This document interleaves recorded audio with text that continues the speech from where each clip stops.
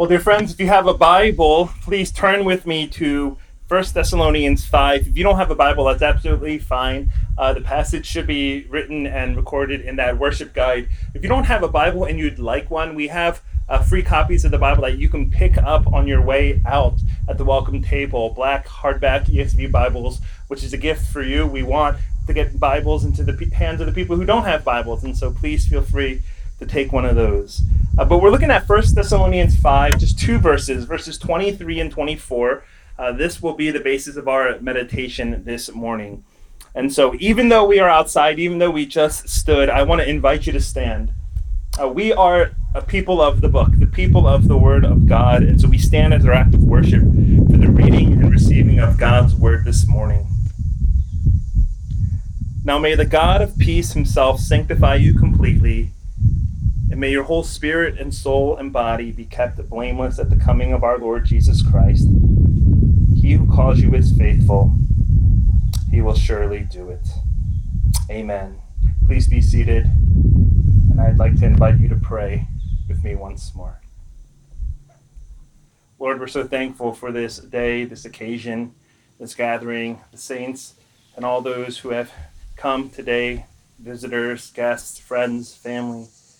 Lord, and I pray that in this time as we hear now from your word, that you would encourage us, that you would help us to take our thoughts off of ourselves, off of the immediate plane and the horizon in front of us, and to cast our eyes upward, to be reminded of you, who you are, your goodness and your faithfulness, kindness and grace to us.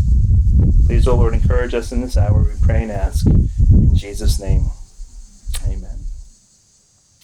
It's really great to celebrate and gather and worship with you all today on this momentous occasion. By the Lord's providence, it just so happened that the 20th anniversary of this church fell on a Sunday. And so that when we gather to regularly worship God, we also can rejoice in this great time of faithfulness as we remember. Now, many of you may not know this, but the reason that September 12th, the reason that it's pretty clear for us is all of the official paperwork to register Cornerstone as an independent entity was meant to be submitted on September 11th, 2001. But as we remember, and as we remembered yesterday, the many lost lives and the bravery of many of those who served and stepped up. If you remember, 20 years ago, all the offices were closed, and so the paperwork was submitted on September 12th, 2001. And so it's why we celebrate our 20th anniversary on this day.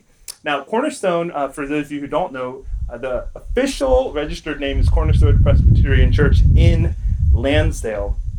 And the church began really with their roots in the borough of Lansdale, just a few streets down from where we currently worship. But even though the church began in Lansdale, much like the Israelites in the Old Testament, we were cast into exile and we were without home for many years. And during that time, Cornerstone really wandered the wilderness desert known as Montgomery County, and we met in various locations and buildings and various churches, and also at a gym for a period of time, until finally, by God's grace, he led us across the Jordan River, otherwise known as 309. And so we crossed 309 in great faith from the land of Chalfont, and we entered the promised Lansdale. I worked on that joke for quite some time, and I hope you appreciate that. But Lansdale has been our home for the past 2.5 years. Now, truth be told, it wasn't just God's grace that brought us back into Lansdale. At every moment of this church's existence, God's faithful hand was upon us, and it was only by his amazing grace that he has sustained us. The fact that Cornerstone turns 20 is in no way a testament to the greatness of this church. None at all. It is a testament to the graciousness of God. Now, next month, I will be entering my 6th year as pastor here of Cornerstone, and it's in my own personal experience that I can say that God has been far more kind to us than we could ever expect, and indeed, he is far more kind to us than we should ever deserve. And so this morning, as we gather, we all need this simple reminder. If it's by God's faithfulness that we got this far, It'll only be by God's continual faithfulness that we can go any further. Now, for some people, 20 years doesn't seem like much a milestone. There are some churches in this country where churches are 200 years old. But the reality is that in our day and age, every year there are thousands of churches that are permanently closing their doors. There are thousands of new churches that are being planted. And so to find a church that can celebrate 20 years is actually a big deal because it's becoming increasingly rare. Now, that's just not statistically. I mean, theologically, it's quite a miracle that any church could last this long simply because of the fact that the people who make up the church are often broken sinners, inward, bent, selfish people. You know, the reality is that churches are full of imperfect people. And some of you have maybe in your lives experienced these kinds of people firsthand. And you know exactly the type of people I'm talking about. But also, without meaning any offense, all of you contribute in your own way to that imperfection. You know, they say there is no such thing as a perfect church. And if you find one, please don't join it because you'll just mess it up. Now, quite frankly, if I can share, you know, I'm always a little surprised as a pastor when people are surprised that there are such things like gossip and hypocrisy and division and jealousy and backstabbing in the church. The reason I'm surprised that people are surprised is because that is, after all, what sinners are prone to do. If you enter a hospital, nobody is shocked and appalled at the sheer number of sick people. If you're sick, you go to a hospital. In the same way, if you come to church, which is a spiritual hospital, we shouldn't be so shocked when we encounter those sick with sin and selfishness. You know, it's a reality, a far too common story that maybe you've experienced yourself, or you heard of a church where its members have disagreed and fought and then split. Very unfortunate, sad stories. It reminds me of this old preacher's tale. There was a man who was trying to sail the Pacific Ocean by himself. He was caught in a great storm and ended up stranded on a deserted island for 10 years. And one day a large ship appeared on the horizon and he lit a huge fire to catch their attention. And when the rescuers rowed to shore, they noticed 3 huts on the beach. And so they asked the man, "We thought you were here alone. Why are there 3 huts?" "Oh, that's easy to explain," the man responded. "The first hut is my home. The second hut is my church." "Well, what's the third hut?" they asked. "Oh, that one? That's the church I used to attend." Even on a deserted island at a church where he was the only member, the man still found a reason to leave and start a new church. Now, I don't share this because I want to be cynical on this day of celebration and Thanksgiving, but I share this because we do need a sober view of the church, not a fanciful one. You know, church can be a grimy, sticky, smelly, ugly place. And I don't mean the building, I mean the people. We can be hurt by the church. We can be burned by the church, betrayed by the church, disillusioned by the church. Many of us have. Many of us have also contributed to these things as well. But despite all of that, we can't and we shouldn't give up on the church simply because of this. God does not. God does not. The Bible likens the church to Christ's bride, and Jesus does not believe in divorce. He will never leave his bride nor forsake his people. He will never give up on the church. That means his commitment to the church is not conditioned nor contingent upon the beauty of the church, the success of the church, or the perfection of the church. In fact, God's commitment to the church has nothing to do with the church itself or anything he discovers in her. It has everything to do with what he finds in himself, and that is his faithfulness. By his grace, God chooses to be faithful to us. You know, we're celebrating 20 years, but 20 years in no way reflects or proves that this church is somehow superior or more steadfast than other churches. Today is not an occasion to celebrate ourselves and say, "Wow, look how far we've come. Wow, we really did it. Aren't we so great?" No, not at all. It would be really good for us to remember that it's only by God's gracious and faithful hand that we have come this far. Now, we said we would look at First Thessalonians, and First Thessalonians is a letter that the Apostle Paul wrote to a church that he absolutely loved and adored. And in this book, Paul writes some of the most beautiful and heartwarming words that he ever did to a church. Now, many of us are familiar with passages like 1 Corinthians 13, that great love passage that is often read and recited in weddings, but Paul writes in 1 Thessalonians 2, 19 and 20. I just want you to hear these words. Imagine the Apostle Paul saying this about you. He says, "For what is our hope or joy or crown of boasting before our Lord Jesus at his coming? Is it not you? For you are our glory and joy." The language is so gracious and generous. This church was his hope, his joy, his glory, his crown of boasting. And it can almost seem like Apostle Paul here is being a bit naive. Like he's a ninth grade boy with a crush on a girl who also likes him back, and so he can only see the good things about her. We may be tempted to think, oh, Paul's being idealistic here. He's speaking from cloud nine. But no, Paul knew exactly the problems in the church. Paul knew there were issues in the church. He knew that what Thessalonica posted on their Instagram page was all cropped and edited, that there was a reality behind it that was hidden. So this church, they had their fair share of problems and issues. And in fact, if you read 1 Thessalonians, Paul spends time addressing them. Those who began to question him, those who were being lazy because they said, oh, Jesus is coming back, I can live however I want. Those who were grieving as if the resurrection weren't true. He confronts all these issues.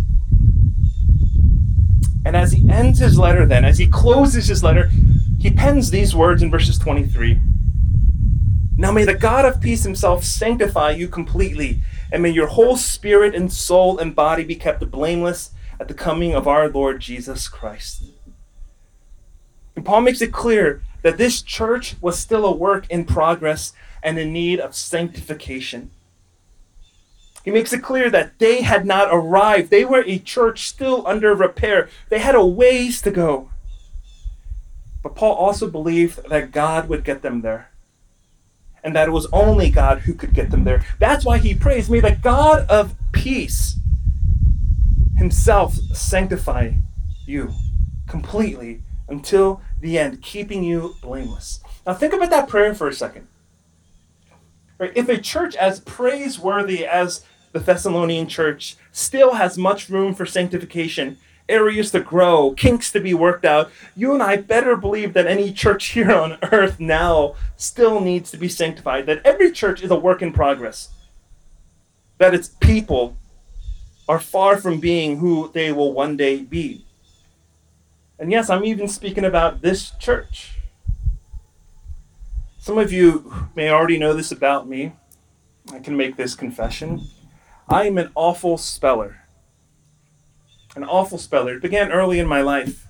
And I have clear memories panicking in the 3rd grade when I knew we had a spelling quiz, and so I began cheating. All those words that I knew I had a hard time spelling, I would take a pencil, and on my chair, I would write out those words at the beginning of homeroom. And then when the quiz came, I would put my head down as if I was thinking, and I would open my legs, and I would peer at the words I had written. I would copy them out. And then, of course, right before recess or lunch, when everyone was standing up and dismissed, I would erase it. You have to do pencil. I'm not encouraging you, but if you were to do it, you would need to do pencil. Now, I was debating whether to share this or not, but for transparency's sake, even when I was writing this and I wrote the word recess, my computer told me I spelled it wrong. And this habit of never learning to spell to do correct spelling followed me into high school, into college, and even to graduate school. And so even now, if you were ever to peer over my shoulder and look at me writing an email or a sermon, you would see all of these red squiggly lines underneath every misspelled word, and there would be a lot. But it's okay, because what you're seeing is just a draft. The email isn't sent yet, the sermon isn't printed yet, the blog isn't posted yet. But you better believe that once it's ready to be sent or printed or posted, I will ensure that every squiggly line is taken care of. I'll spend hours editing to make sure that nothing is misspelled, that every red squiggly line is made perfect. Do you know that every church you have ever been a part of, that you have ever visited, every single church under the sun has a big red squiggly line under it? Because the church is still in draft form. Every church has a lot that needs to be corrected. Every church needs the God of peace to sanctify them completely. And this is because God is not yet done with his church. And he won't be until Christ returns. Now consider for a second what kind of hope that holds forth. God is in the process until Jesus returns of sanctifying his church, of covering her blemishes, of cleaning up the mess that there is in my life and in your life and in our lives. You know, all about the church, everything that turns you off and disgusts you, frustrates you, one day will be taken care of finally and fully. And it'll only be on that final day that the church will be sanctified completely, radiating with the beauty that Christ has bestowed upon her. But until that day, we must have a realistic view of the church, an unfiltered view of her that shows even the most unattractive sides, warts and all, wrinkles and all. We are not yet what we will be because God is not yet done with the church. And dear friends, if God is not yet done with the church, then you should not be done with her either. Even when she fails and disappoints. Instead, we learn faithfulness and commitment because God is faithful and committed. We endure through the church's flaws and faults. That means it's okay for a church to confess our mistakes. We confess our own failures.